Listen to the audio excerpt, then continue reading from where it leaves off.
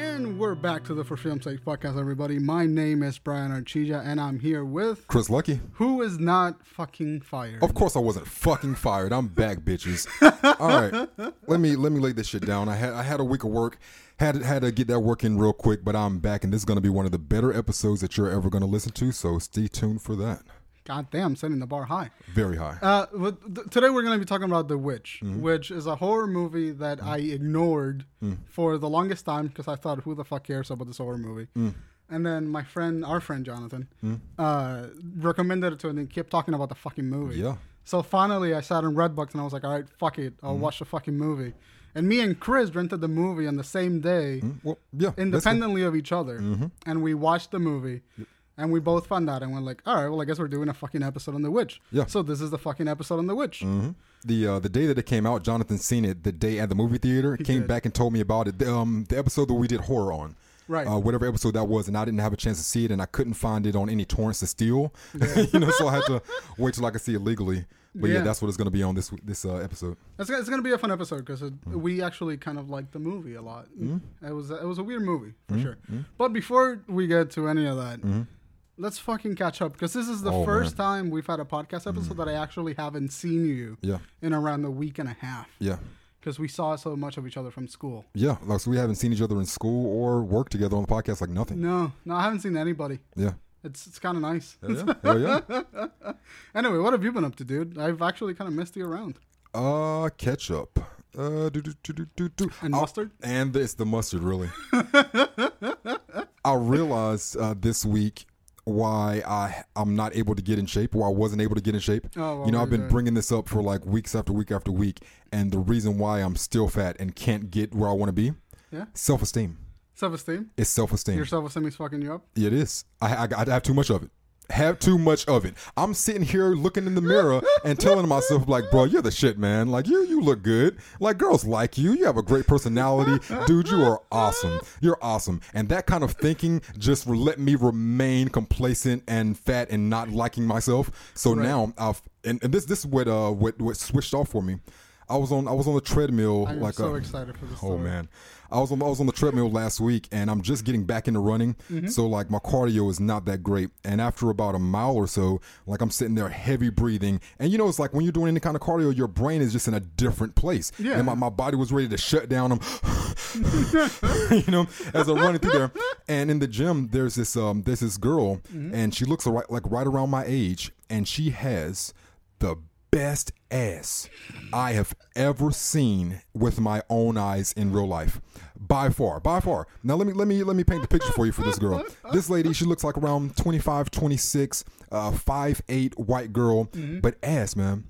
Ass. Like not like maybe she's born with it. No, she wasn't born with that ass. You've seen exactly how she got that ass. She was over there doing squats, doing lunges, back and forth in front of me on the treadmill the whole way. And the whole time I'm sitting there looking at this, like panting like a mad dog. I'm thinking to myself, like, I would give everything for that ass right now. Everything. I will clear. How much money is in my bank account? I will clear that out, give my car away, say fuck it with the girlfriend, give away the house. I would give everything just for this ass, just for it, and then after I get off the treadmill and like sit down and like my senses come back to me for a minute, I'm like, what is it that made me want to just say fuck my entire life for this one piece of ass? And it's because I didn't deserve it. I was keep talking. I just didn't deserve. No, I'm not gonna be able to keep talking to this. We're gonna have to shut the door for a second. There we go. The dog was barking. We're professionals, I promise. Fuck. Anyway. But yeah, the reason is because I didn't deserve that fat ass. Yeah, I didn't. Because if I did, then I wouldn't have willing to give my entire life away for the potential, for the ambition of having that white girl ass. So I've changed my self-esteem now. So now when I look in the mirror, I look at myself. I'm like, you're a piece of shit. Nobody likes you. You're a fat ass, and you're gonna stay. Like, I just shame myself to no end. The worst person ever, and it's working for me. It's working really well. It is. I'm so glad. How long ago did this happen? It's like a week and a half ago, 2 weeks. And it's like if I start to get results, then I'm thinking I should open up a gym for like teenagers or young girls who have body issues, and I could just like shame the shit out of them. getting the body that they want. Oh my god! I think Tumblr's gonna shut us down. Shut the whole thing down. I think like it's gonna be like a group of like just angry Tumblrists, and they're just gonna come over and they're just gonna stab us in the ass. That's the key to fitness. The key to fitness is body shame and hating yourself. You have to do it. Here's the funny thing about that. It's not that. Who the fuck didn't mute their phone now, bitch? Hold on. Who the fuck? My phone's over there. Nemo? My name.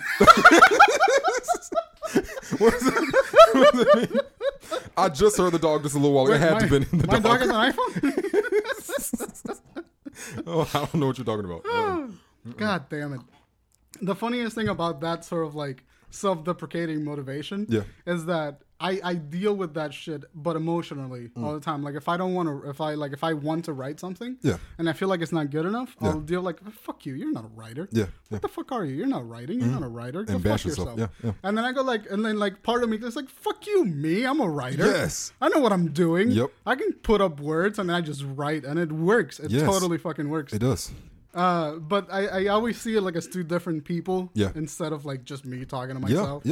And it's funny that you found that shit and it works out for you. I had been listening to like the good angel on my shoulder for like 6 months. Like, no, you're perfect. Like, you're so good. You're so great. Like, yeah, maybe you gained a few pounds, but nobody can notice. You know, it's like you're awesome. You're like the Pillsbury Doughboy, like a black Pillsbury Doughboy. You're fine. Yes. and then like the devil on the other shoulder was like, bro, you gained like 30 pounds, man. You fat as shit, man. Look at yourself on this treadmill, big fella. Like, you can't even breathe, big fella. You know, it's like he's killing me. So I mean, that's what's happened in the past 2 weeks with my self-esteem. I've lowered my self-esteem to a reasonable area, to a reasonable extent. That's usually the way to do it. Tom Waits said it best: you have to live in a constant state of self-imposed poverty. I think that's the quote. That's how it goes. Tom Waits. I lived by that. Ever since I heard that quote, because it totally helps. I like that a lot. When you think that you're doing really well, the voice in your ear is like, fuck you. You're not doing that. No. Yep. And they were like, but it's fine. And then it's like, no, it's not fine. It's not fine. You're an asshole. You need to know it's not fine. Go do it. You look in the mirror and the reflection flips you back off. Yep. That's the way that I live my life. Because it makes me feel like I'm doing something. If I'm actively fighting against this other son of a bitch that's inside me. That's great. It is. I promise we're insane. We're sane people. I promise. Yeah, somewhat. The other thing that happened, my girlfriend's birthday was yesterday. Oh, nice. So I took her out. Congratulations. Yeah, congratulations. She's not dead. She has lived to see another year. So I took her out to this restaurant called Cheddar's. And I'm not a fan of this restaurant. Well, I've never been. I went one time a few years ago. Right. And based off the name, you would assume they had cheese. You would. At the very least, they have. I thought it was an Italian place. I don't know what kind of place it is. It's not Italian, though. Just restaurant. Place. Yeah, food place. Yeah, but you would assume like at the very least they have like assortments of different kinds of cheddar. No, they don't specialize in cheese at all. I'm like, unless the owner's name is like Mr. Cheddar, then I have a problem with this. This is false advertisement. So just say I never returned there, But my girlfriend loves the place, so I was like, all right, I'll take you there for your birthday. Did you steal their salt shakers? See, there we go. And this is where I'm going. If anybody's listened to a past episode, me and my girlfriend, we go out for some reason. 9 times out of 10, we get terrible service. Like, it's just not really, really good. And the last place we went to was Red Robin, and because the service was so shitty that we ended up stealing 2 or 3 peppercorn shakers, from our table and neighboring tables. Despite. Yes, it was justice. Justice was served that night. Motherfucker stood up from its table and purposely grabbed a peppercorn shaker from another table. Yep. I went, fuck you, niggas, that's mine. Yes, it's mine now. It's mine. Y'all performed terribly, and now I'm taking this, and we're even. Justice served. I'm out. So we went to Cheddar's yesterday, and it's like like I said, I didn't really want to go, but it was her birthday, so I put on a good face and just like everything was great. Mm-hmm. So we get there, and of course the service was fucking terrible. And then this is why. All right, so I'll order a Philly cheesesteak. I'm like, all right, can I have extra cheese, and can I have my sautéed mushrooms, onions, or whatever on the side? Right. It's like, all right, we'll do that. They bring it to me fucked up. They don't do that. They don't do any of that. And then they forget to bring like the fries from the side or whatever that's supposed to be there. So I'm talking to my girl about it. And we get the bill. The bill was $39.29. Right. All right. So I can tell that this bothered you immensely because I know exactly how much it was. The exact price to the cent. Yes. You know, so I'm looking at it, you know, and I have a $20 bill, two $20 bills, and a $10 bill in my pocket. I have $50, two 20s and a 10. You know, so normally it's like that whole 50. I mean, $29, $39 bill is like, all right, I'll give you the whole 50. You know, for a good service. Yeah. You know, but because this service was so shitty, I felt like I should give you no money because you didn't perform a service for me. You did worse than if I would have just went back and forth and got it. But I can't perpetuate the stereotype of black people not tipping. So I end up whenever I go. It is a thing. It's a definite thing. They Louis C.K. did a whole episode on it called "Niggas Don't Tip." Yeah.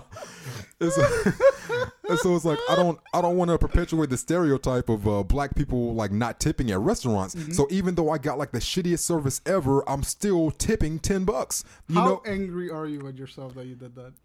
I'm not angry at myself. I would just like to see the waitress afterwards, knowing that she didn't deserve that $10 and she got it anyway. Right. You know, that's the, you know, but that's upsetting. Here's the thing, because I didn't know that was a thing that black people don't tip. Yeah. I don't know where the fuck that came from. Yep. But Puerto Ricans have a similar thing. Mm. Puerto Ricans hate the concept of, at least the Puerto Ricans that I know, they hate the concept of tipping. Yeah. Because it's so much faff. Not because we don't like the waitress, it's just a bunch of faff. It is. Because you gotta do like the shitty little math. It's like, what's 20% of like $5? Yeah, yeah. And then by the end of it, you're like, fuck you, just take $7. Yeah. And like we kind of hate that shit. So like most of the time I don't end up tipping at restaurants. Yeah. Unless the waitress has done like an actual service, like she's actually made me feel happy and welcome in the place. Yeah. And every time I feel like that conversation in Reservoir Dogs with Steve Buscemi, it's like, God, play them the saddest violins. This is the smallest violin playing. Mm-hmm. And all my friends are like, why don't you tip? It's like, I just don't have the money to fucking tip. I don't care. I mean, well, it's like I will, if I'm not gonna go to a restaurant unless I have the money to tip, or else I'll stay home. But it's like, if like say if I tell you like, hey Brian, can you go downstairs and give me some barbecue sauce, and you come back with the barbecue sauce, then I tell you, hey Brian, can you go downstairs and give me some water, you go downstairs and give me some water, hey, can you bring me some more water, I just drank that, and you continue to do that for me, then I'm like, all right, you deserve some money because I'm just telling you to go back and forth doing stuff. Absolutely. You know, but if I say, hey Brian, can you give me some barbecue sauce, I'll be back, and you don't come back, like, why am I giving you money? you know what I'm saying? So it's like, I feel like you deserve your money when you perform a service, but when you don't, like, I shouldn't have to feel obligated to give you money for doing, for giving me a bad time. No, you shouldn't. I'm one of the guys that say like tips are reserved for people that absolutely would enjoy, like did a great job doing their waitressing. Yeah. And most of the time for me, it's like it's a really good service and I'll end up tipping. Yeah. But when someone gives me a shit service, I just don't fucking. It's so bad. I don't even say hi when I work at it. Just like, here's your fucking money. I like to kill them with kindness. I'm like, oh, here you go. Yada yada. Yeah. I'm a dick. I'm an asshole when it comes to shit like that. It's just like, fuck you. You're not doing the thing that I'm paying you to do. Yes, go fuck yourself. That's the only thing that they're supposed to do. The only thing. Yeah. So I hate going to restaurants. Yeah. Same. Lastly, the only thing besides that is I've watched everything known to man on television and movies. Damn. I've seen everything. I've seen a lot too. It's kind of insane. Yes. I watched all of the Lord of the Rings movies. Yeah, we talked about 14 fucking hours of film, dude. Straight. And it was beautiful. Straight through. It was fucking all from beginning to end. Yeah. I grilled ribs and I invited a friend over and you just watched. Yeah. Ate ribs and fucking hated ourselves. It was great. That's a lot of Lord of the Rings. It's awesome. It was so awesome. Hell Gandalf. Gandalf. I've seen the movies, but separately, like as they were coming out, so like once every 2 years or whatever. But that, if you see them back to back, you really get the big picture of it's awesome. I may have to do that. Yeah, it's so worth it. Yeah, so worth it. That is a challenge. Like, I mean, you're gonna hold that title for a while because I don't know when I'll have 18 hours. 18 hours just to waste. I did that immediately as school ended. Like school ended like 2 Thursdays ago. Mm-hmm. The next Friday, I was like, oh, we're doing this now. Yeah, because I know I won't do it if I don't do it right when I'm like on the break. Mm-hmm. It's just not doing anything. And it was beautiful. Fucking Frodo and Sam. Yeah. It's just like I didn't like fantasy. I wasn't a huge fan of fantasy. Mm. And then I watched oh shit, I've been talking to my mic all twisted. Mm. I watched I tried watching Game of Thrones, I couldn't quite get into it. Mm. And I've tried watching and playing other fantasy stuff. I couldn't quite get into them. I didn't know why. Yeah. And I didn't get it. I didn't get why Lord of the Rings was the thing that everyone liked. Yeah. And then I watched them. I was like, okay, I get it. Okay, I fucking get it. That's amazing. Okay, I'm sorry. What do you believe happened to Frodo at the end of Lord of the Rings? Didn't he leave with Gandalf to live with the elves? I said that is a metaphor for him being dead. No, I don't think so. Why not? Just because there was no indication of him like actually dying. But but metaphorical death, because he can never return. No one will ever see him again. If you went to Mars, you're dead to me. Like you're never. You know what I'm saying? Like you're talking about not literal death. Yeah. I don't know. I feel like it's what happened to Bilbo, right? Because Bilbo Baggins from The Hobbit. Yep. He did the same thing. He fucked off with the elves for a while, and then he came back. He didn't have the ring though, did he? No, Frodo doesn't have the ring either. Bilbo had the ring. I thought Frodo took the ring with him. No. The ring is in Mount Doom. The ring is destroyed. Oh, yeah. Why did Frodo have to leave on the boat? He just wanted to. Because it's what happened to Bilbo. They have the I'm going to go nerd on a little bit. But the lineage is that Belladonna Took and Bilbo's dad. Bilbo's dad was a Baggins. He was like the lazy fucking hobbit. Yep. Belladonna Took was part of the family that always had adventures. So Bilbo Baggins was kind of the first hobbit that decided to go on an adventure despite being a Baggins. Yep. And so that kind of broke the lineage. And Gandalf even said, you'll never be the same hobbit once you come back. Yeah. So that's the same thing that happened to Frodo. Once Frodo saw the world outside of the Shire, he couldn't be satisfied with coming back to live in the Shire. So it was kind of like, Tolkien, or Peter Jackson rather, not Tolkien. Yeah. It was Peter Jackson saying like, this hobbit will also never be the same. He completed this thing, but he wants to see more of the world. I have to rewatch it because it's just like when I was watching it, it would seem like a almost a punishment, as if it wasn't his choice to leave. Like maybe he wanted to leave, but it's just you can't return no matter what. Right. I like the thing that he can come back. It's just that he's going to go see the world and he's leaving this life behind. Yeah. He'll never have this particular life back, but I feel like he'll be able to revisit it. If he can come back, he's not dead. I was just under the impression that he could never come back. No. He's alive. Frodo's alive. I know he's alive, but I just thought he couldn't come back. You know what I'm saying? Like I thought he was sending him away and you can never come back. You have to live on this island. The ring is destroyed. Yeah. So it's over. Alrighty. Yeah. It's over, let's see. Oh yeah, we were talking about television shows. Oh, all right. The you know how I am to where it's just like I have to see everything that everybody else has seen. Yeah. And especially when it's like big in pop culture. So I mean, I don't care if like someone's seen like a shitty television show. No, we're gonna go over on Tom. Okay, I got a lot of stuff. Sounds good. Wasn't here last week. Got a lot of stuff to get off. But yeah, like especially like a good show that everybo's watching. So like for weeks you've been like quoting Rick and Morty. Yeah. And I gave 2 shits. Morty. Yeah. You gotta get out of here, Morty. Jeez, Rick, I don't know. It seems a little dangerous. No, really. So I was like, all right, one person, watches this cartoon, but I'll respect your opinion. You know, but then I hadn't heard it from anybody else. But then when I'm hearing other people hearing about it, I'm like, what is this show? That everybody's talking about. So I'm like, I go in the room getting ready to watch like 6 or 7 seasons and just divulge into it. There's only 2 seasons. It came out 2 years ago. Yeah, 2 years ago. Dan Harmon, the creator of the Community, and Justin Roiland, yep. who started out sort of like an online animator, and suddenly became this huge fucking presence. He's awesome. Big. He is. I started watching that. I watched every episode, season 1 and 2. This is the best cartoon I've seen since Futurama. Oh yeah, it's really. In my really opinion, well it's way better than Futurama because it's not. It's only 2 seasons. I love like Futurama, seasons. right? But the formula of Futurama. For me, it was a formula. I feel like Rick and Morty's always trying to reinvent itself and how it approaches comedy. It is. So that's why I appreciate Rick and Morty on writing a little bit more than Futurama. But really, it's on par with Futurama and like part of shows that have been on television for 7, 8, 9 years. I mean, and it's only been out for 2 years. It can be better than any cartoon that's, it can be better than any cartoons over the last 15 or so years. But what if it's canceled after 2 seasons? Like, I just need more than 2 seasons before I can say, yup, way better. But here's the thing about Rick and Morty and why it's such an interesting show. It is. It's on Cartoon Network and Adult Swim, if I'm not mistaken. Yep. And then Dan Harmon was looking for someone to make a show. Like Cartoon Network approached him and were like, listen, we need a show to fill time. Yeah. And Dan Harmon then found Justin Roiland and they got together and they made Rick and Morty. Yeah. So it's not like Rick and Morty is a show that was like pitched to Cartoon Network and they took up on a risk. Yeah. It's a show that Cartoon Network wanted. Nice. And it's a show that paid off for Cartoon Network immensely. I mean, the amount of merchandise that they sell from Rick and Morty. Rick is that the amount of like social media presence that Rick and Morty have. I mean, they make money. Yeah, they do. Not even on like just cartoons and all ratings and all that shit, but merchandising. Yeah. People just like word of mouth. Yeah. I mean, Rick and Morty is huge and it only took 2 years to get there. Yeah. So that's one of the shows that's like weird sort of avant-garde comedy that I don't think is going to go anywhere until like at least season 4. Oh yeah, I mean, I would hope not. I would hope it's not going anywhere because I mean, I've heard other people talk about it, so I don't think it's going to be one of those shows that I'm like, I really love this and it's gone. No. Speaking of Lady Dynamite, I brought it up a few months ago, whatever, when it first came out. Maria Bamford's show, it got rated 92% on Rotten Tomatoes, and she's not canceled. Not canceled? Not canceled. Not like canceled? I thought it was going to get canceled because nobody's going to watch it. But the fact that it got rated so high, she got to go on a whole nother circuit to re-promote the show all over again. Okay. She was on Mark Maron. She was on The Nerdist. She was on something Glazier.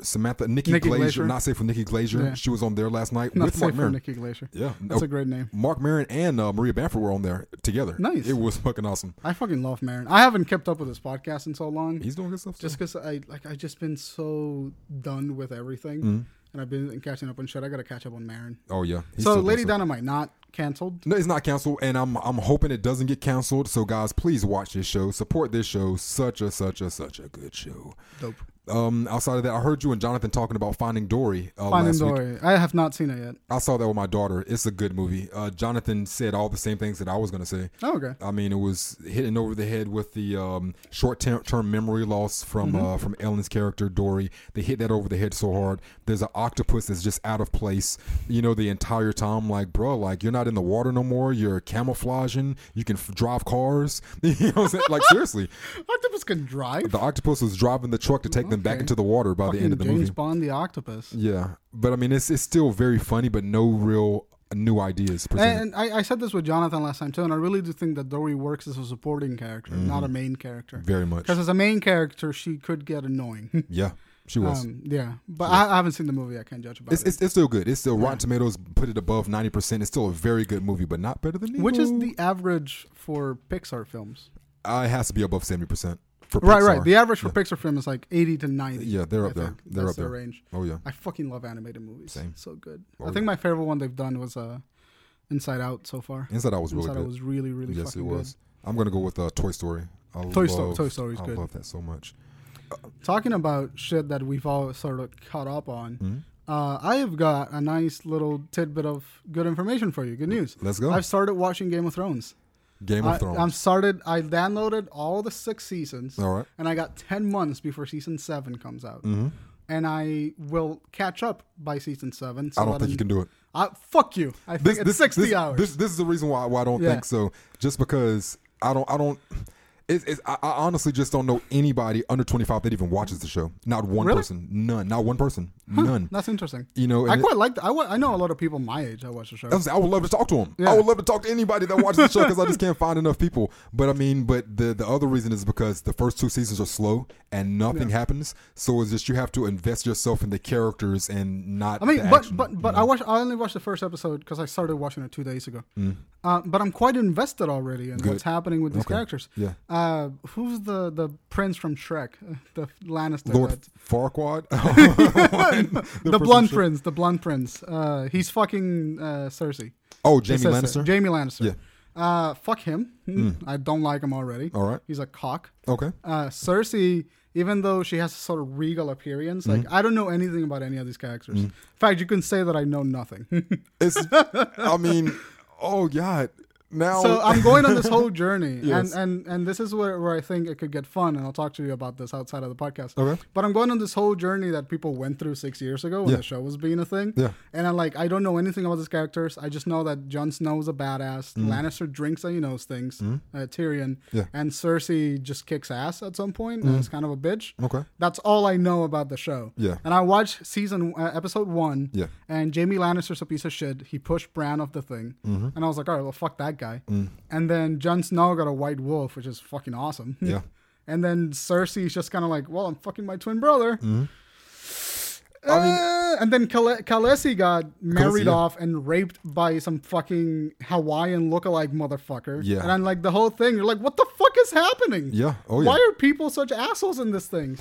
And now I'm invested in because I want to know why are people such assholes in this show. The thing is, it's so good because it shows true human nature. Because no one is innately one thing. So that same person that pushed his inbred child out of the window to be paralyzed for the remainder of his life. He's not just the terrible person. He very much is a terrible person, but he's not just that. Exactly. Because you may see him do something. You may see him save someone's life later. Or do very, very good things. And that's what I like about that show. Because I read half of the first book, and it really has that tonality of like, listen, shit might go wrong, shit might go right. You never know. Yeah. Fucking watch the show. Oh yeah. That's what it feels like. And I'm actually quite excited about it. It's awesome.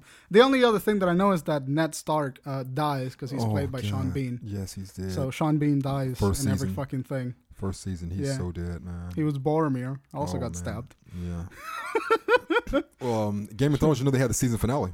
Yeah. That's why I decided to do it. I decided to catch up on all the seasons before season 7 came out, so that we could have a season 7 episode of Game of Thrones. Well, I won't spoil the ending of season 6 for you. But what I can say is it was the biggest field battle that I've ever seen. Well, I watched the visual effects breakdown for the last scene, so I know the scene includes Jon Snow and Ramsay. Yeah. But that's all I know about the scene. I don't know the motivations behind it, what the aftermath of the thing was, apart from Ramsay, spoiler alert, getting his head fucking cut off. Yeah. Apart from that, I know nothing about the battle itself. I just know like the technicality that it took to get that done was incredible. That's the only thing I was going to bring up. Like I'm not going to bring up like the battle and while they were fighting or who they were fighting, but just the scene itself, that battle in the field. I hadn't seen anything like that since maybe Braveheart, and it was done even better than that. Just seeing thousands and thousands of people just colliding with each other, horses everywhere, and it's just, you live off of luck. Like at some point, it's like you don't even know who you're swinging at anymore. Nope. You're just trying to kill anybody that's trying to kill you.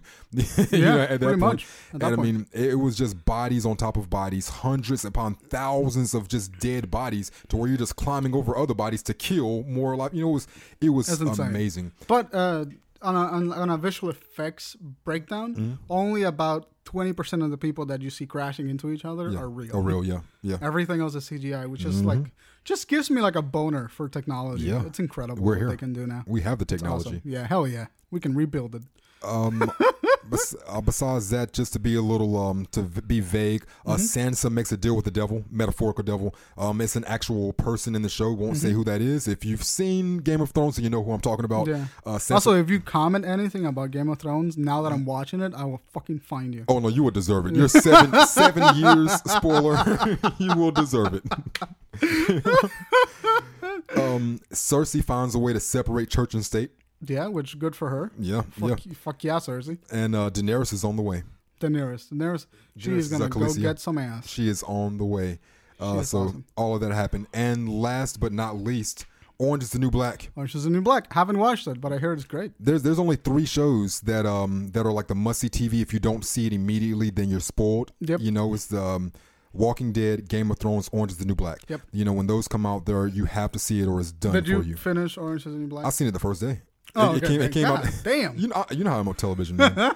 Like it came out at midnight that night, so I started watching it and then finished it early at like 9:00 that morning or whatever. Nice. But it is the best season of Orange is the New Black, bar none. Not close. I was listening back to a past episode, and we were both agreeing that season 1 and 2 of Orange is the New Black is really good. Then 3 kind of maybe fell off a little bit. And I was like, it's probably going to continue down that road. No, man. They climbed back up? Season 4 took it to another level past where they originally were. Nice. Like, they had something to say. Like in this this season, Voss, who's played by what's your girl from that 70s show? Laura Pepperoni is her real name. I know her name. Yeah. But Laura Pepperoni Voss, she's a hitman comes out to kill her, but while that's happening, a woman named Lolly, who's like a crazy schizophrenic woman, kills the hitman. They bury the body inside the garden, inside their prison garden, and of course that's not gonna work. No. And also they get new correctionals officers, new COs. And one of my good friends is a correctionals officer. Nice. Now, we and it's the exact same scenario. They were talking about taking people that are former military veterans and then bringing them in to work as CEOs because they get a certain write-off by hiring veterans. Okay. And that's where my friend went into being a correctionals officer through there.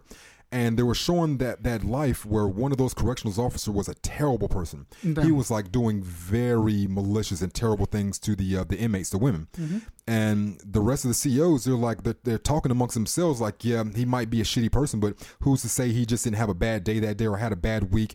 And regardless, like, we're on the same team. Like, we have to look out for each other. We're the ones making the tough decisions. And it's tough. Like, I was thinking about my friend, you know, who has to work with people who may not treat people as humanely as they should, you know. Right. But it's just it's a job. It's a job, and everybody's not a good person. Yeah. You know. I mean, it comes back to that ambiguity of morality and like, oh, I'm a person. Yeah. But I don't know if I'm good or bad. I just kind of do things. Yeah, and it puts some people in a judgment position to where they can decide, the judicial system has decided that you're not a good person anymore, so I don't have to give you your rights. Your rights have been taken away from you, so now I'm a better human being than you, and you're beneath me, and I'll speak to you as such. Right. It's how some of those people are, and it's a really, really good season. They even go into like, I hear they brought a lot of like race issues this time around. They definitely did. Which is kind of exciting. Yeah. I mean, they hit it on the nose. I mean, you go watch that. Go Absolutely. watch Orange. I don't watch the show just because I don't have time to get invested in any show.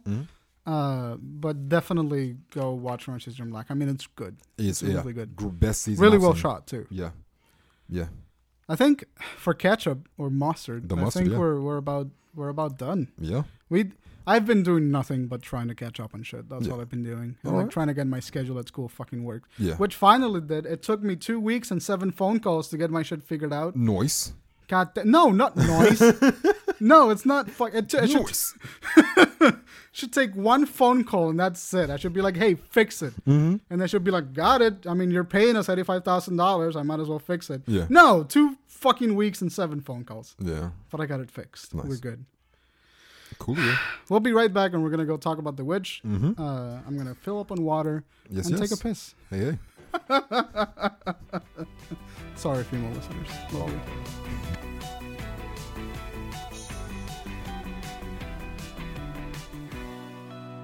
And are we back? We're back. Yeah! Yippee skippy! Welcome back. We took a break. You heard the music, and now we're gonna go talk about The Witch. Yes. Which is a really interesting movie because it's not conventional in any way. I think. I mean, it breaks a lot of the conventions of it breaks the conventions of what movies are, and it breaks the conventions of what, like, horror movies are. Yeah, it does. Really, really nicely, in my opinion. I mean, it's a nice, full-bodied film. If it was a wine, I'd call it like a Cabernet. Nice cab? Yeah, a Cabernet. A nice Cabernet. Here's the thing. We both watched a movie at the same time, independently of each other. And then we was like, fuck yeah, we got to talk about The Witch. I mean, it was a great movie. Yep. And at first, I told you that I had mixed feelings about the movie. In the tech conversation, I said I have very mixed feelings about the movies. They're pleasant feelings, but they're mixed. Yeah. And I rewatched the movie again, and I cleared up a lot of those feelings. Okay. And I didn't quite enjoy the movie at first. Hold on, is that the ice cream man? Yeah, that's is that the ice cream truck, bro? That is a goddamn ice cream truck. Yo. Yeah, right there. Kids are like running after the ice cream truck. Yeah. They go around in summer because there's kids in my pool. Oh, nice. So they just fucking flock to it. Ice cream. Yeah, hell yeah. We're very professional. We stopped everything for that ice cream truck, bro. You got to stop everything for ice cream truck. Even if you're making a podcast. But The Witch, first of all, let's give a rundown about the movie. Directed by Robert Eggers. It was his filmmaking debut. Really? That was his first movie? First feature film that he's huge ever risk for a movie. made. He was a production designer for a lot of other big films, but he had never directed, never written a feature film before. Yeah, the first feature film he ever wrote and directed was The Witch, and he used all relatively unknown actors for every single part. I had no idea who the fuck they were. Yeah. I looked them up, and like some of them had a small, like the father in there. He had small parts in Peaky Blinders and a few other shows, but I mean, it's just like small parts. I mean, I have the name of them right there. Do you have them? No, I didn't write the names down because nobody's gonna know them. Okay, well, that's true. Fair enough. But let's give some credit to at least Anna Taylor-Joy, who played Thomasin. Yep. She was the main character, per se. And then Rav Ineson, who played the dad. And Katie Dickey, who played Catherine. And special shout out to Harvey Scrimshaw, who played Caleb. because he did a fucking phenomenal fucking job. Yes. And I want to give a shout out to Black Phillip as well. Black Phillip. Fuck yeah, Black Phillip. There you go, Satan. Is in 1630 New England, panic and despair envelops a farmer, his wife, and 4 of their children when youngest son Samuel suddenly vanishes. The family blames Thomasin, the oldest daughter, who was watching the boy at the time of his disappearance. With suspicion and paranoia mounting, twin siblings Mercy and Jonas suspect Thomasin of witchcraft. Right, that's a fucking hell of a synopsis. That's exactly what happens in the movie. It's just it's very okay. Here's my thought process about this movie. I put in the movie, and then my first thing is like, "Doth thou listen?" It's like, what the fuck is happening? Why is this? What is this language? Yeah. So at first, I thought the use of language in the movie was really cool. It was like 1630. That's the time period, and whoever wrote it, Roger, he wrote it too. He was definitely going for that sort of Shakespearean feel. I mean, it was just early English. That's how they spoke. Right. Yeah. But the way that it flowed together felt very Shakespearean. Okay. And like the way that it was supposed to sound poetic in a way, not just like normal conversation. Yeah. So I thought that was beautiful, but it threw me for a fucking loop because I didn't know anything about the movie when I watched it. Yeah. I was like, what the fuck? Why are they talking like this? True. Did you watch subtitles or no subtitles? Subtitles. Me too. Yeah. I always watch subtitles. Same, me too, yeah. I can't do it. So I watched the movie, I was like, what? Yeah. And then I kept watching through the movie, and I was just like, fuck. What is this? All this Jesus talk? Why is God in this? What's happening? Yes. And then I was like, and then the kid was like, oh, she just lost the fucking kid. I guess we don't have a kid anymore. I guess the kid's dead now. She was out in the field playing peekaboo. Yeah. You know, so she's closing her eyes and I see you, and then the baby's there, and the way they were cutting it, I love the way it's shot too. It was a pretty great shot. I love the way that it's shot. You do a POV from the baby, then a POV from the girl going back and forth, and then the last POV is from the girl and the baby's not there. Yeah. I was like, nice. And then later on, you get to see the Witch of the Woods. And as early on, they let you know there's evil in the woods. Right. They keep saying it. But not only do they keep saying it, before they even make a mention of it, every time the dramatic sort of tension-building music plays, it's when the forest and the woods are presented on camera. Yeah. That's when all that music. So idea off the bat, like, oh, fuck, the woods, get out of there. Yeah. But then they heighten that tension by, when the baby is gone, they pan up from where the baby is into a shot of the woods, and you're like, fuck, the woods took the baby. And like immediately you're already invested in the story because you're like, okay, fuck, what happened? I want to know what happened. Yeah. And then they have a series of shots that I thought was really, really fucking cool about the witch walking through the woods, but it's such a huge, wide shot that honestly you can miss it pretty easily. Okay, yeah. Which I did. I missed a lot of key details the first time that I watched the movie, and that's why the movie had mixed feelings for me because I didn't get what the fuck was happening. Okay. So like, I missed the part where the baby was being kidnapped by the witch. For me, the baby was just fucking gone. It was. What do you mean? They didn't show like the woman picking the baby up? No. But they showed the witch of the woods carrying the baby in the woods, into the woods. Yeah. I missed that the first time. I totally missed that shot. Okay. So I was like, what happened to the baby? Why are the naked woman dancing? I know there's a satanic cult, but I don't really get the implications of why the baby went missing. I don't get the implications of the satanic rituals. Did you put 2 and 2 together about why Thomasin was even that far close to the woods with the baby in the first place? No, I didn't. All right. Well, let's keep it going. Let's keep it going. We'll keep it going. Because she later takes her brother to the woods. Right, but But here's the thing that confused me the first time. Because I think we're going to have a different ending about what we think the movie was about. I think so too. And I wrote in my notes quite a bit about what I think the movie was about. Yeah. But the first time I watched it, I was confused. Like, okay, baby's gone. Okay, witch took him. Yeah. Okay, witch is never shown again. That's fine. Oh, they did. This is I'm sorry. Thought process. Yep. And I was like, okay, witch is never shown again. What's happening? Okay, family's angry. They just lost the baby. Yeah. Okay, they're blaming Thomasin. She fucked up. I guess that's the case. It's like, oh, the kids are talking to a black goat. I guess the black goat's Satan. And like Satan's poisoning this family.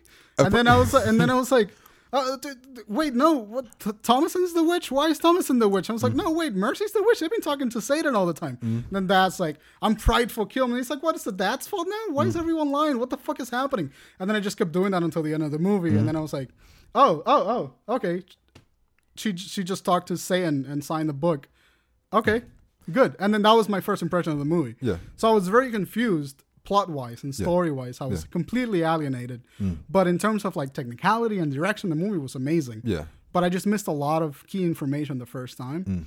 But then I rewatched it. Yeah. And that's where I sort of started filling in all the blanks. I mean, the first time, I watched it twice too, like back to back that night. The first time I was watching it, like 45 minutes in, hour in, I'm thinking maybe there is no witch. Right, maybe that's what I was thinking maybe the whole there's no time. such thing as a witch, because I grew up in church and I'm no longer Christian or anything like that. But I grew up in it, and I mean Puritans back then and Catholics, they have a heavy thing. Catholics still now a heavy thing about guilt and sin. Yeah. And they hash that over and over and over in The Witch about sin.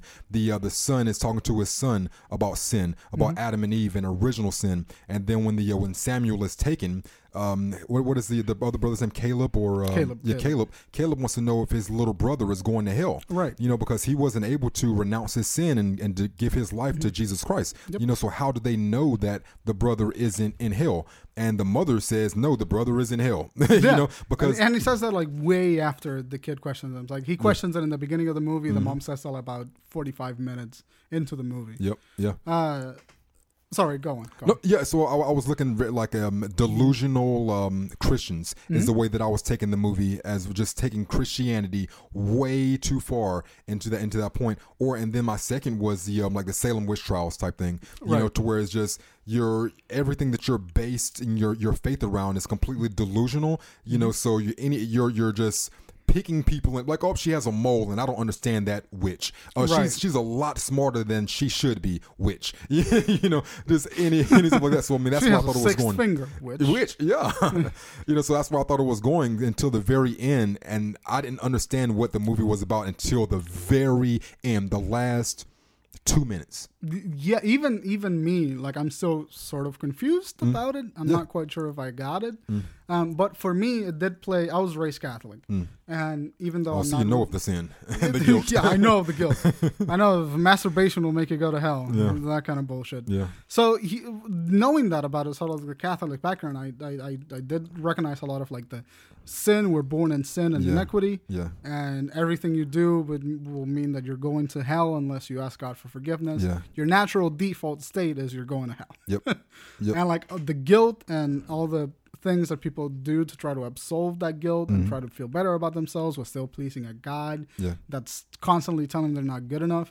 So I recognize all of those aspects, but then I started seeing pride in the dad. That sort of ruining the family. The whole pride is a sin type thing. I started seeing pride tearing the family apart, white lies selling the family apart, which are kind of Christian concepts that you shouldn't do. So they emphasize that pretty well in the movie. They treat them pretty well. And then I realized that the reason why they're so afraid of a witch was because like, oh fuck, this is like in the middle of like that time period when Christians were going fucking crazy. 1630.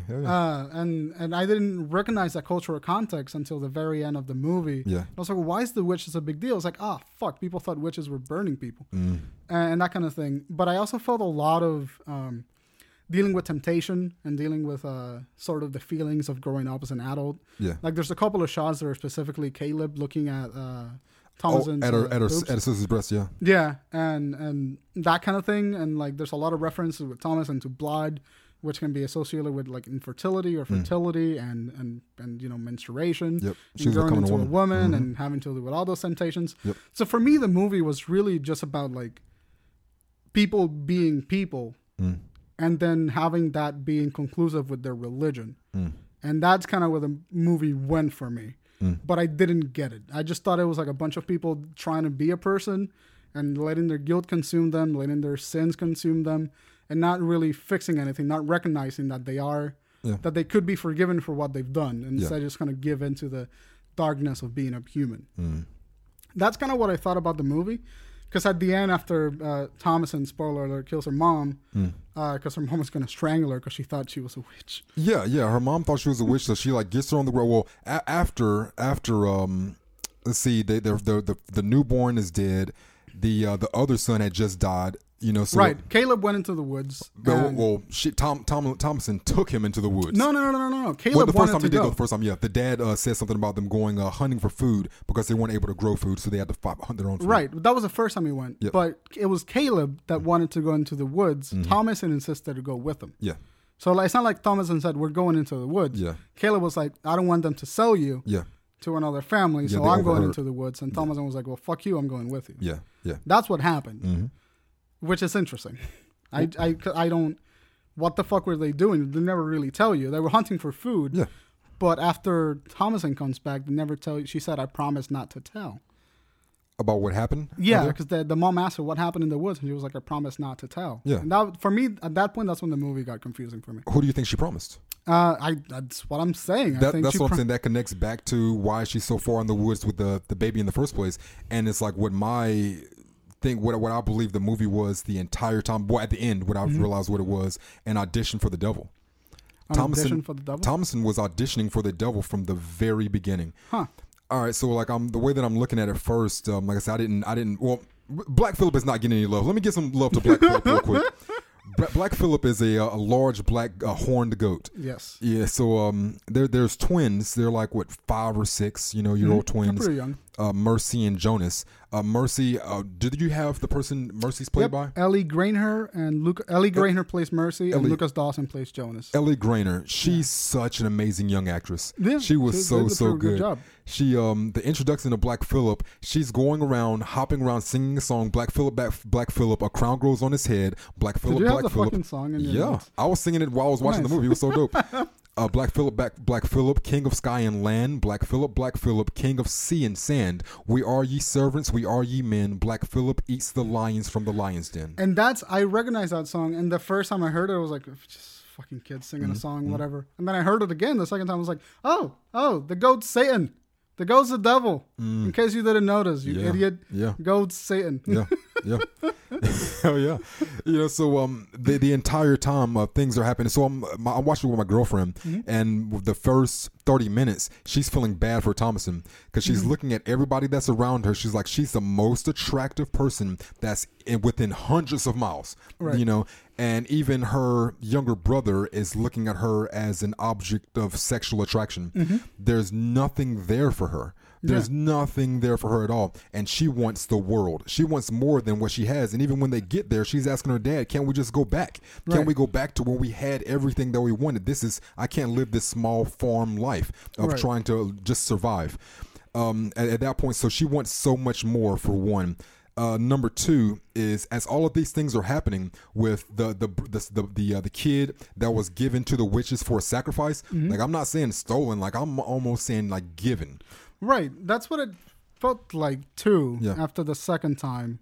But I didn't know if I should be going in that direction in terms of writing. The baby, when she was doing the peekaboo close to the woods where they kept saying danger, danger, danger, and even the mom was like, why were y'all even that close to the woods in the first place? Like, it's not explained, like, why were you there? But so and then she was talking about signing the book of Satan, even far before that, but jokingly. Right. So the baby is taken, and then a few scenes later, you see a witch bathing in the chunks of blood of the newborn baby. Not only bathing in the chunks of blood in the new baby, she like smushes the fucking baby in a barrel first. Yes. And I didn't catch it the first time, and then the second one was like, oh fuck. Yeah. She's bathing in a baby. Yeah, a pure sacrifice. And a sacrifice was given to the witch. She smashed the baby up into like small parts and just completely washed herself all over with it. It was so disgusting. It was her rejuvenation sacrifice, by the way. She was old, and now she wasn't old. Yep, and that's going to be necessary for every witch. Yeah, every single witch, and that's going to be towards the end. We'll get to about that, but the audition part again.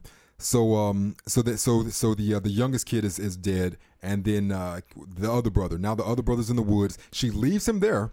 She looks for a little while. I can't find my brother, and then leaves, goes back home. Well, doesn't she fall unconscious? She's unconscious for a while, and then she gets up and she hears her father calling, and she goes back. But and then the father's like, "Why are y'all in the woods? I promised I wouldn't say anything." And she promised Caleb, right? That's what she promised. But she promised that she wouldn't say anything. And then she's the one that finds him. He's butt naked in the rain and just apparently like possessed. Yeah, he's cursed. That's what they call it. Yeah, completely cursed.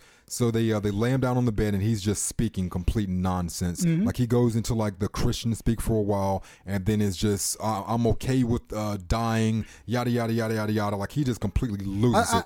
I think the way that scene played out for me was like he was seeing the witch. He was kind of fighting like a mental battle with the witch. Yeah.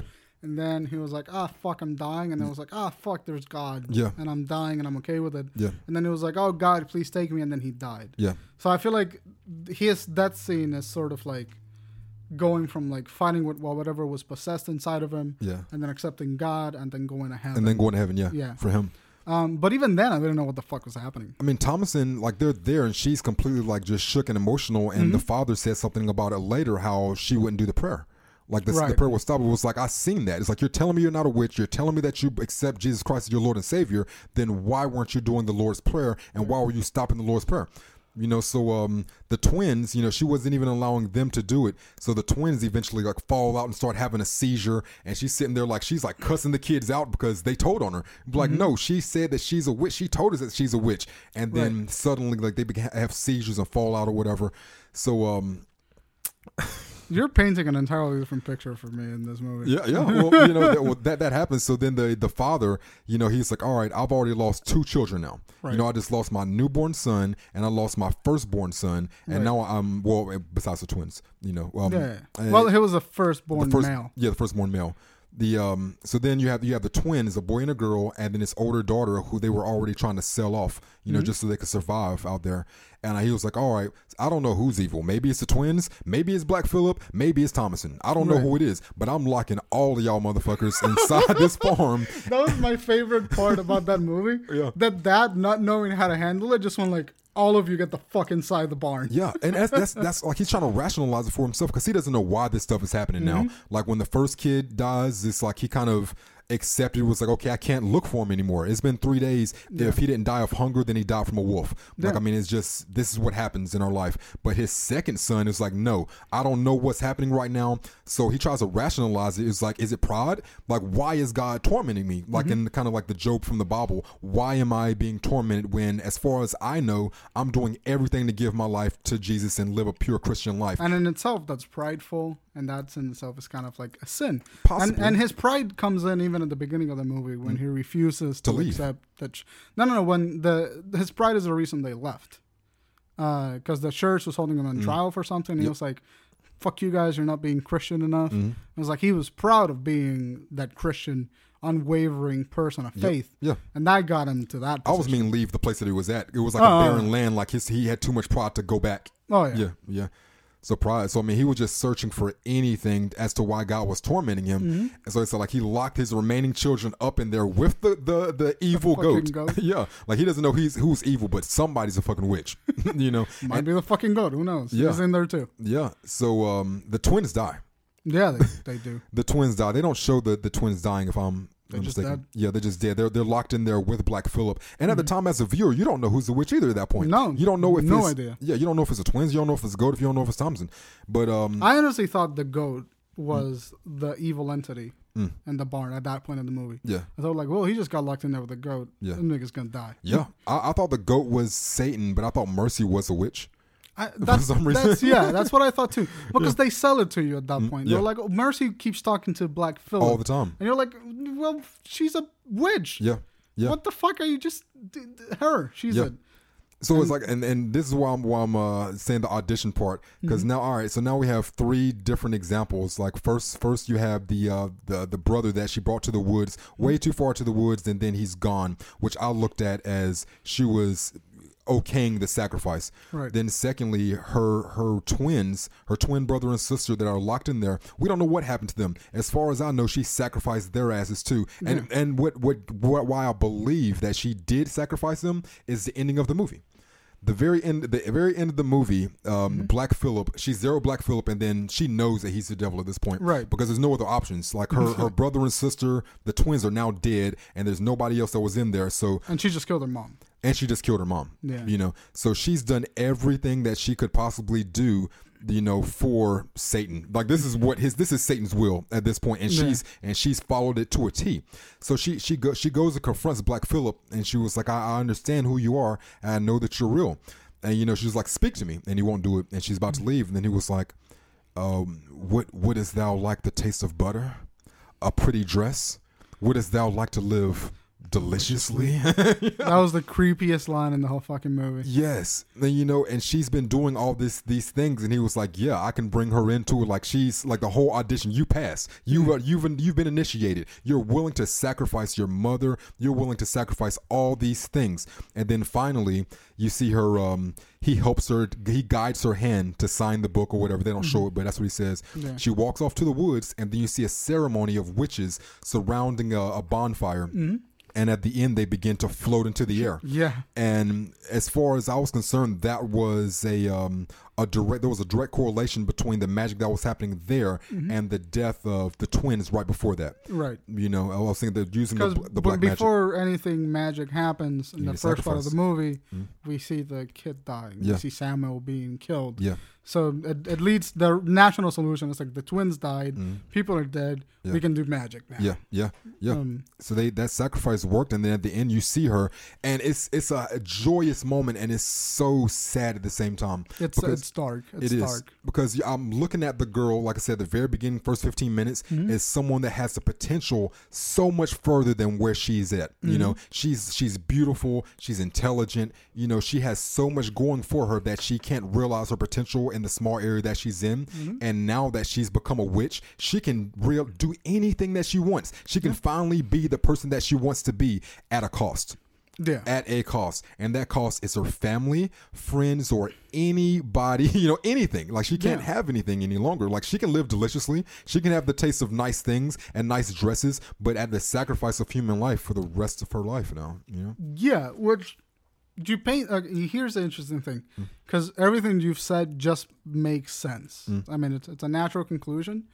And you painted a different picture for the movie for me, because I thought it was more accidental than purposely. Which one? I thought that the fact that Thomasin became sort of a witch and signed the book with Satan, I thought it happened much more accidentally than when you make it out to be.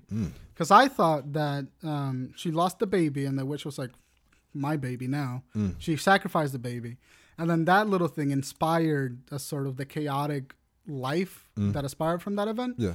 And like the family start falling apart by their own fault. It's like the dad lied about the cup. The mom distrusted Catherine and blamed her for the death of Samuel. Yeah. The twins were just annoying, I guess. Yeah. But like the family just kind of sort of started falling apart after that moment. Yeah. And because the family was falling apart, and because Thomasin felt like she wasn't believed or loved, and she was no longer being accepted into her family, once everything bad happened, she figured out that Black Phillip was Satan, and because everything bad had happened, she had nothing else to lose. She knew Black Phillip was Satan before that, though. Well, that's the thing. This is what I was thinking. Now I'm not so sure what I'm thinking. Yeah. But I just think she kind of stumbled on the Satanism aspect of it. That she just signed, she kind of like figured it out. Yeah. She was like, oh, fuck, Black Phillip is Satan. And then she went to talk to him because she had nothing to lose. Not that she lost everything in order to sign the book with the devil. I think that she signed the book with the devil because she lost everything. As a result. Yeah, I don't believe that she was inherently in cahoots with the devil, like from the beginning, saying, okay, I'm going to sacrifice my brother in order for this, or I'm going to, take my brother out into the woods in order to get this. I believe that Black Phillip, Satan, with them being in that family, he was manipulating everything around them. Right. And she couldn't have stopped those things from happening one way or another. The baby was going to be gone. The brother was going to go out into the woods. The twins, the Black Phillip was manipulating all of it, but it's how she responds to everything that happens to her. Okay. And it seems like it wasn't that big of a deal for her, what I'm saying, because of her surroundings. Her father, not even the only person she had in her life was her father, and she didn't even feel like she was respected by him. Her mother he wasn't by the end of the climactic finale of the movie, like right in the middle of the climax. Yeah, she really wasn't. No, she had nothing. But here's what's interesting to me then, because Black Phillip does seem to be manipulating everything. Yeah, and Thomasin sort of just fell into the hands of what Black Phillip was doing. I don't know. I just feel like it's such a fine line between purposefulness and just sort of stumbling into a dark path. It's in between. It's in between, because like I said, I 100% don't think it was all purpose, but the fact that she knew Black Phillip wasn't just a regular goat from the very beginning of the movie, is she has some kind of cognizant and awareness of the evil that is surrounding her. Right. You know. But another interesting thing, I don't know the symbolism of this, but she picks up an egg at some point in the movie, probably in the first 20 minutes. Yeah. The egg cracks, and it's an unborn baby bird. Yeah. And then when she's milking one of the other goats, who is not Black Phillip, she like milks the goat and blood comes out, and that's usually associated with a Satanist connotation to it. Yeah, yeah. Because they turn life into death. Yeah. Kind of like that. So at that point, I was like, all right, well, at this point, I'm thinking, is Thomasin cursed? Was she doing all this at some point to get with the devil, or did the devil manipulate her into a curse? He manipulated her, and she allowed it to happen. I think that's the bottom line of it. I think that's what the movie was trying to get. It's like tragedy opens the door for this sort of, I don't want to say satanic, but the sort of chaos. Yeah. In someone's life, and it can destroy a family by the small things really easily. But I also found a much more humanistic aspect of it, thinking that the family fell apart because it was the family that was at fault, the whole thing. Not because Satan was working against them or God was working away from them. Yeah. It was merely because they were human and sinful and prideful and awful and other things, and they couldn't get it together in time to avoid tragedy. They were torn apart by their own flaws. Like, I mean, the Satan character just highlighted things that were already wrong with him. You know, like he didn't give them, well, besides the fact of stealing their newborn child. You know what I'm saying? That's like the biggest evidence for me for Thomasin. You know, but But here's the other thing. Is the witch and Satan working together? Oh yeah. Are they two separate entities? I believe all the witches work for Satan. Because you have to sign the book in order to work for him in the first place. Oh, okay. So all those witches that were at the bonfire, I assume that they went through a similar practice that Thomasin had to go through with their families taken from them or yada yada. Okay. You know, that makes sense. I guess I can see that. I can see that Thomasin being sort of auditioning for the initiated devil, kind of, without not really even knowing about it in the first place, and then just kind of figuring it out and go like, "Oh, everyone's dead. Might as fucking well." Yeah. Yeah. That's interesting. I didn't think about it like that. I mean, and it's like, and that's not to say that my perspective of it is right, and that's why I love the writing of this. You know, because he is so open ended. Like, you can believe that it's just a pure Christianity type metaphors of how delusion can tear you apart. It can be the whole Satan and God. It can be, you know, just family structure. I mean, it can be the women. Oh my God, what did I write about these women? Religion, sin, and feminine power is like the biggest things for me in this movie. And feminine power, when I'm looking at Thomasin, like I said, she's intelligent. Thomasin, yeah. She's intelligent, she's beautiful, and she has so much potential and ambition, you know, more than what her area has to offer. And I went back and did research about the 1500s and the 1600s, about Salem and all the witch things that were going on. And it's so terrible, you know, like whether it's like, it's not just like book fable stuff. Like, they were that should happen. It legitimately they burned happened. people, dude. They burned the fuck out of people. Yeah, they did. It was like, oh, this woman is way too smart. Oh, this woman just had a stillborn child. This woman has a mole in a very odd place. You know, there's a lot of bad things happening in an area where this woman was. All of these things say witch. Just burn them. But they don't just burn them. They don't burn them.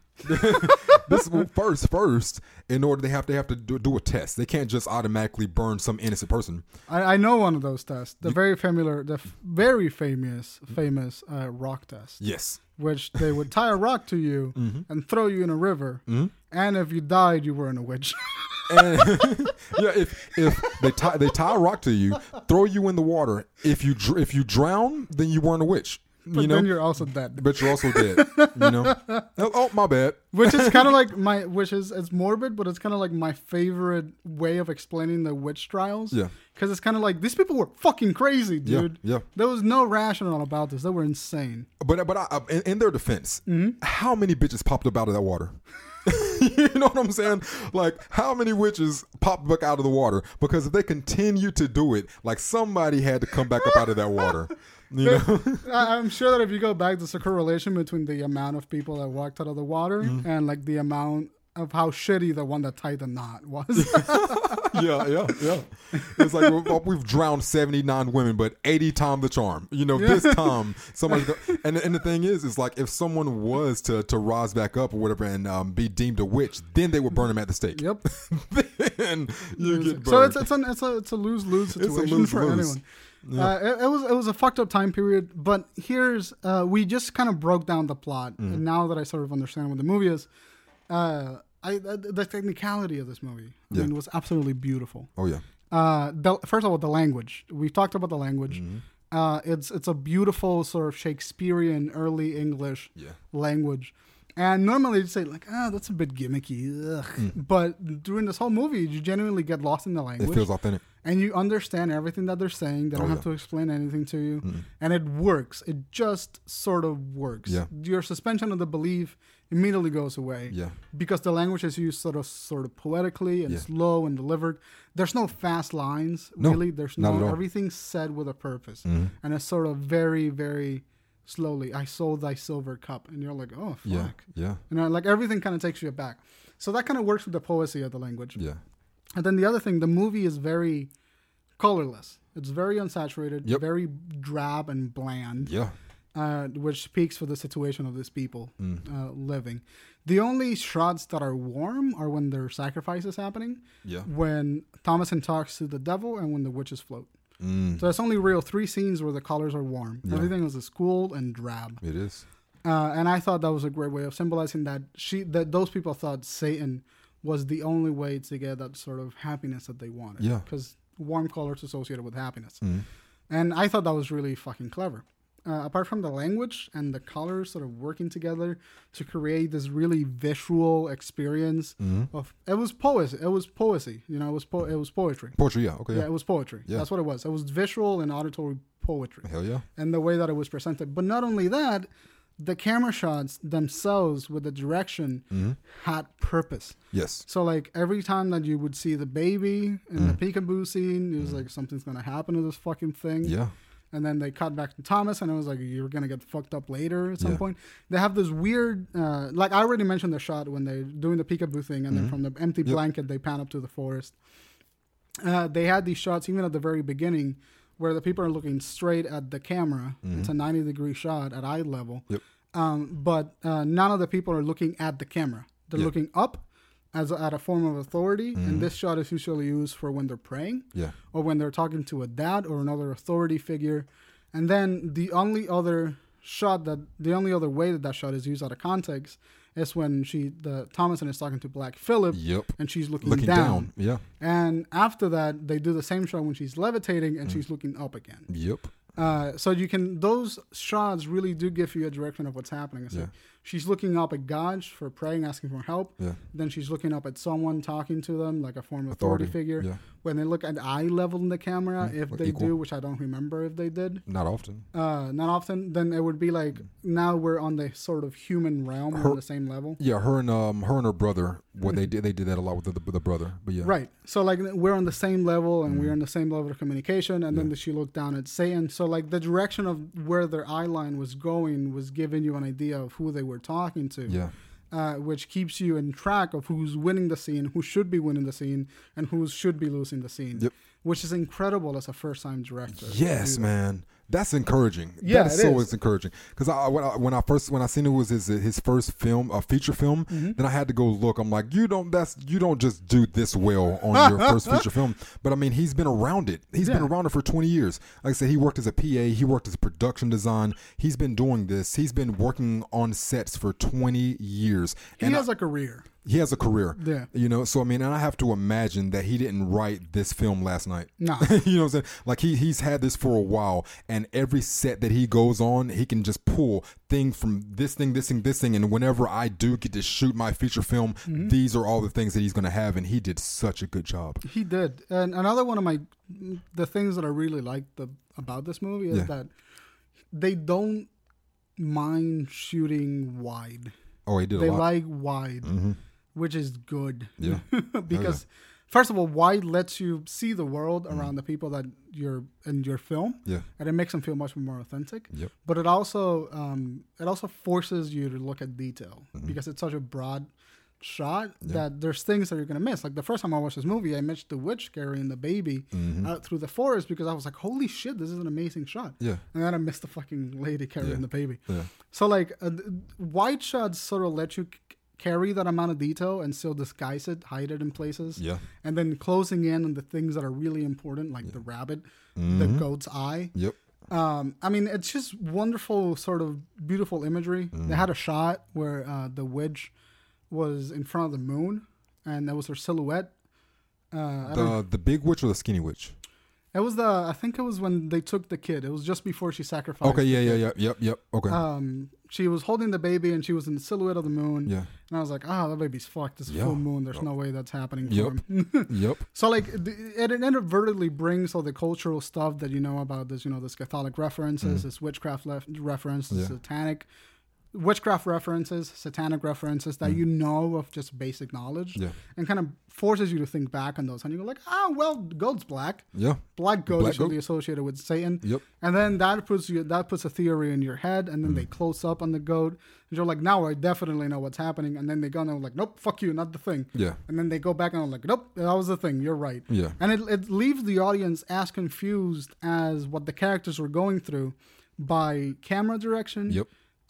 Sort of the dialogue that was happening at the time. I mean, it was really well staged. It was. And the blocking of the actors never felt off. Everyone was standing where they were supposed to be standing. It was technically sound. Yeah, and I really, really enjoyed that part of the movie. Yeah. A lot. I mean, the plot was great, but as a first-time director, seeing someone nail the things that make a movie a good movie, you know, the subtlety, the complex things that he managed to get in a shot, and like how the camera moved, and nothing was overly complex, nothing was flashy. Nope. Everything, like even the dinner tables, that was some of the most tense scene. Like I would reckon that he spent a lot of time storyboarding that. Oh yeah, absolutely. You know, like that's not something off the whim. I have a script and I'm going to go shoot it. Like Steven Spielberg can do that. Right. You know, he doesn't storyboard a lot very often, but this right here, you can tell. Like this from is the kind of movie that you need to storyboard. Yes, hardcore. And I mean, it's incredible. I'm really, like, I thought the movie wasn't as good as it was. And then I watched it a second time and I got a feeling for the movie. Yeah. I got what the director was trying to do. And not only was the movie creepy, it was disturbing in a way. So like, for me, a good movie is when it achieves its purpose. And I think The Witch did that perfectly fine. I mean, the thing we were talking about with, you brought it up with Shooting a Cup. Babadook? No, it wasn't a horror film. It was I was talking about the Leonardo DiCaprio, Tom Hanks. Catch Me If You Can. Catch Me If You Can. And we're talking about a good movie will something about it tells you who you're going to root for. Right, a good movie. What was it that I said? A good movie lets you know who you're supposed to root for. Who you're supposed to root for. Yeah. And who is that in The Witch? You know, it's like I was rooting for Thomasin to become a witch, and it happened.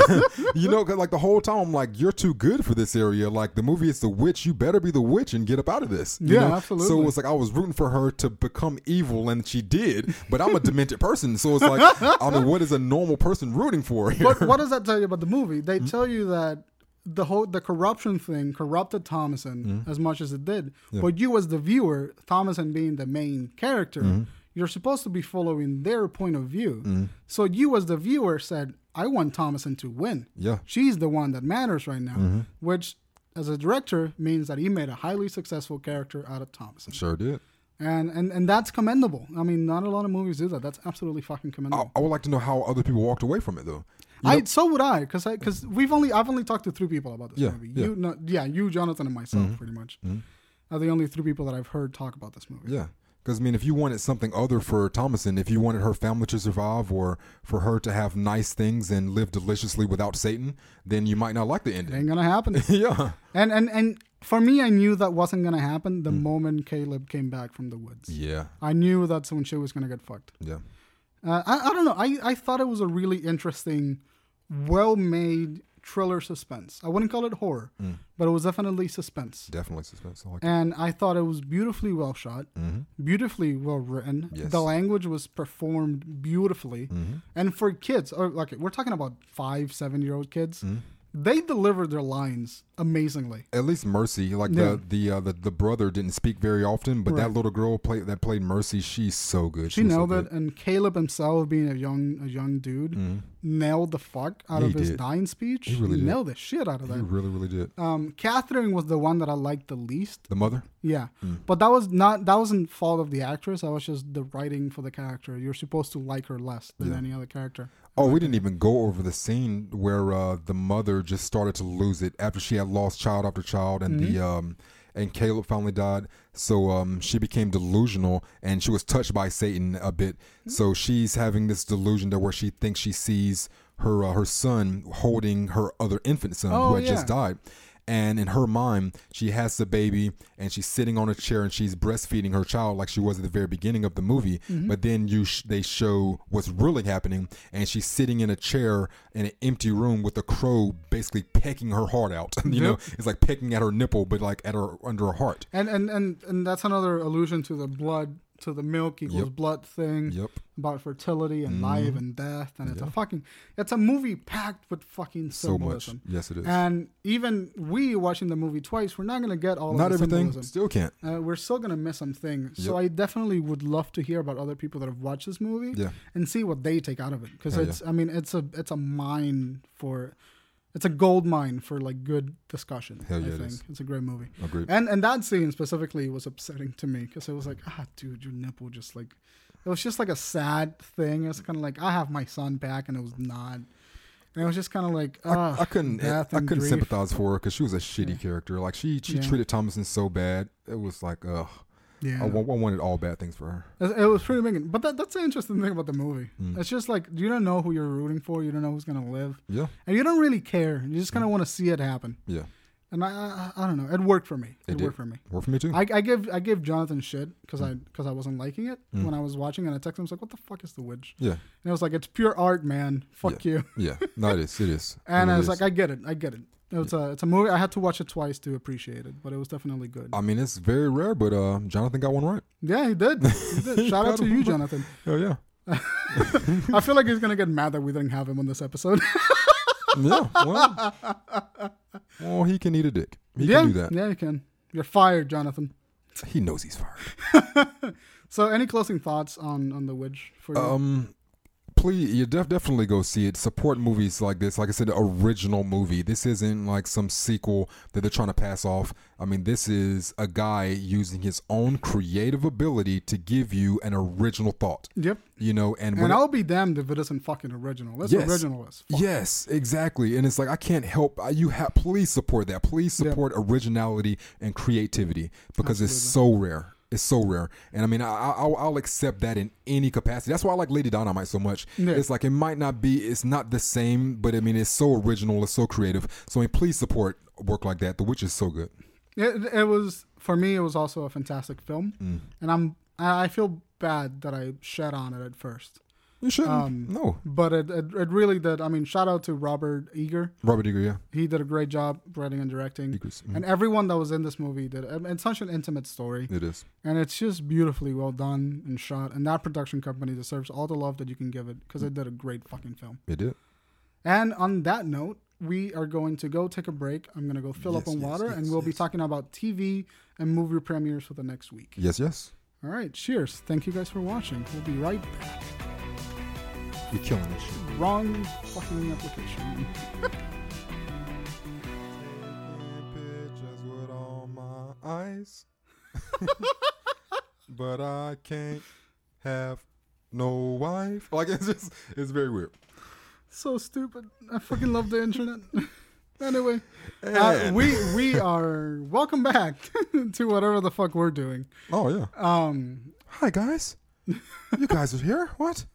Hi guys. You sound like fucking what's his name? Mark Wahlberg in The Happening. Oh. The bees, guys. We gotta care about the bees. Yes. Anyway, we took a shitload of time introing and talking about The Witch. So let's try to get this speed fire round. I'm not gonna let that pass that you've seen The Happening. Yeah.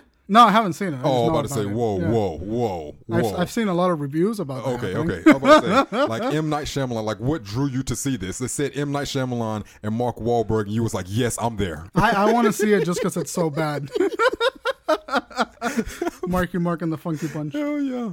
All right, premieres for Tuesday, July the 5th through July the 1st. Mm-hmm.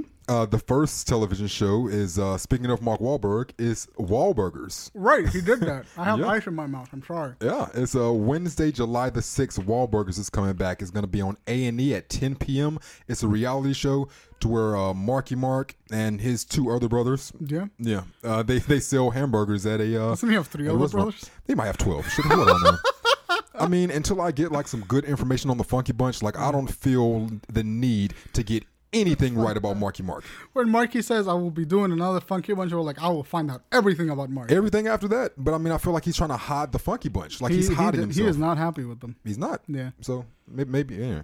Wahlburgers. Yeah. That's Wednesday, July the 6th, Wahlburgers, reality TV, A&E at 10. Next is going to be Thursday, July the 7th. It is called Brahman Naman. Mm-hmm. Brahman Naman. Brahman Naman? Yeah. It's a... it's gonna, Wait, did you... What date is this? July 7th to July 11th? Mm-hmm. Oh, okay. Go ahead. I know how to do my job. I'm sorry. I thought you said July 1st, and I was like confused. No. My bad. Go on. Shit. Well, what is this, Jonathan back here to critique me on how to do my job? And by the way, did you see this motherfucker upstage you on the fucking premieres? I seen this motherfucker. Oh yeah, he did brought up some other bullshit. He was bringing up movies while you were announcing the premieres. I wanted to reach through the podcast and shut this motherfucker down right there. Shut it down. Shut you hear it down. that, Jonathan? Don't do that while Chris is here. He will shank you. You don't do the fucking premieres. Not you, Brian. I'm talking to Jonathan, who is not here. I'm publicly shaming him to all 27 of our listeners. I'm just kidding. We love you, Jonathan. No, we don't. Oh, fuck. That's all for television. Brahman Naman is a movie, a comedy on Netflix. Mm-hmm. It's a Indian film which impressed at Sundance earlier this year. Is reminiscent of an American 1980s teen comedy. Okay, I can fuck with that. I can deal with it too. But that's it in television. Now movies coming out this weekend. Y'all had a lot of good movies last week, and we don't have great ones, but these are two movies that I wouldn't mind seeing. Like both of these that are coming up. Mike and Dave Need Wedding Dates. This is Zac Efron and the guy from Workaholics. Adam Devine. Mm-hmm. Great. It looks funny. Aubrey Plaza's in it, and Anna Kendrick, I think. Yeah. Aubrey Plaza. I love Aubrey Plaza. Oh my goodness. She is so good. I do a lot of things. You know, like that girl at that gym with the ass, like Aubrey Plaza. Like, yeah, man. You know how she auditioned for the role in that movie? Oh. She walked into the studio and then she just like flashed her ass. Really? Yeah, because there's one scene where she does that, like the script, she flashes her ass to a bunch of people. I mean, I will Vincent Van Gogh myself for some Aubrey Plaza. Like, what do you need? Oh, God. You see, you need to lower your self-esteem. You shouldn't have self-esteem. Vincent Van Gogh myself. I sure will. That's one of my favorite things I've heard. Yeah. I will Vincent Van Gogh myself. I will. I sure will. God damn it. Mike and Dave wedding? Mike and Dave Need Wedding Dates. It's rated R. It's listed as a hard-partying brothers, Mike and Dave, place an online ad to find perfect dates, played by Anna Kendrick and Aubrey Plaza, for their sister's Hawaiian wedding. Hoping for a wild getaway, the boys instead find themselves outsmarted and out-partied by the uncontrollable duo. It's a good broad comedy. It's a good broad R-rated comedy. You mean like a good woman comedy, or no, like a good broad as in not like, broad as not in women? Specific. Yeah, not broad as in woman. It's not the 1960s. All you broads need to go see this movie. Round up all the broads and the dames. It's sort of like a generic comedy in the best way, in the best sense of the word. Yeah. It's kind of like Neighbors, that kind of feel. Yeah, I can see that. It reminded me when I seen the name of it, I was thinking Wedding Crashers. Yeah. You know, but I'm hoping this is going to be really good. So I may see that. The next is The Secret Life of Pets. Yeah, with Louis C.K. and I forgot the other names. Kevin Hart, and lots of other people. It looks like a fun movie. It's a PG movie. It's taking place in Manhattan apartment building. Max's life as a favorite pet is turned upside down when his owner brings a sloppy mongrel named Duke. Sloppy mongrel. A sloppy mongrel named Duke. They have to put their quarrels behind when they find out that an adorable white bunny named Snowball is building an army of abandoned pets determined to take revenge on all happy-owned pets and their owners. It's a shitty rabbit, man. It's one shitty rabbit. That's a fucking great plot. Yeah. Hey, let's make a rabbit get angry and just fucking raise an army. Hell just fuck it. Why not? Cutest rabbit ever. I'm down for that. That's funny as fuck. There was this book when I was in grade school called Bunnicula. It was about like this cute bunny that turned into a vampire at night and just like sucked your blood. Okay. Been afraid of rabbits ever since. I won't blame you. That's a fucked up thing to read as a kid. I'll tell you what. But, I'll tell you what, boy. I'll tell you what, Bobby. Is that it? That is it for the premieres for this week. Fuck me. That was completely it. God, This is a shit weekend for movies. Yeah. I guess. Another one thing I want to mention. By the time this episode comes out, yes, this movie will be out because it comes out tonight as we are recording. Okay. Swiss Army Man with Daniel Radcliffe and Paul Dano from There Will Be Blood comes out. It's going to be on limited release. It looks like one of the most original comedy / dramas. Yeah. Dramedies? Dramedy. That's gonna come out in 2016. It looks genuinely amazing. Yeah, I'm gonna go see it tonight because I'm fucking excited. So by the time you hear this, find a theater that may be playing it. You might be late by the time, but definitely find a way to watch this movie. I don't think that it doesn't seem like it's up my alley as far as movies that I would enjoy to watch, but I would definitely say support the movie. Right, like 100% support the movie and the person. I seen him on TMZ. And he's still carrying around that Daniel Radcliffe like mannequin body or whatever. Yeah, he's carrying it around on the Sunset Strip everywhere for promotion. Like he's dragging that thing around everywhere. Fucking insane. Yeah. And it's like, so I mean, if you've seen like any highlights from it or the trailers or whatever, I mean, looks funny. Yeah, it's like screwball, like kind of funny. Yeah. I mean, it's like he's riding a dead, kind of like Weekend at Bernie's type thing. Yeah. You know, so he's riding a dead Daniel Radcliffe like a jet ski propelled by farts. By farts. And his boner is magic. And he can chop wood with his hands. Yeah. And it's just a weird avant-garde fucking I'm definitely gonna see it. Yeah. I'm not gonna go to the movies, but I'm gonna go see this movie. It's gonna be a fun movie. I can say that. Hell yeah. That's it for today's episode, dudes. Hell yeah. Fuck yeah, Chris is back. Yeah. I know you want all the line.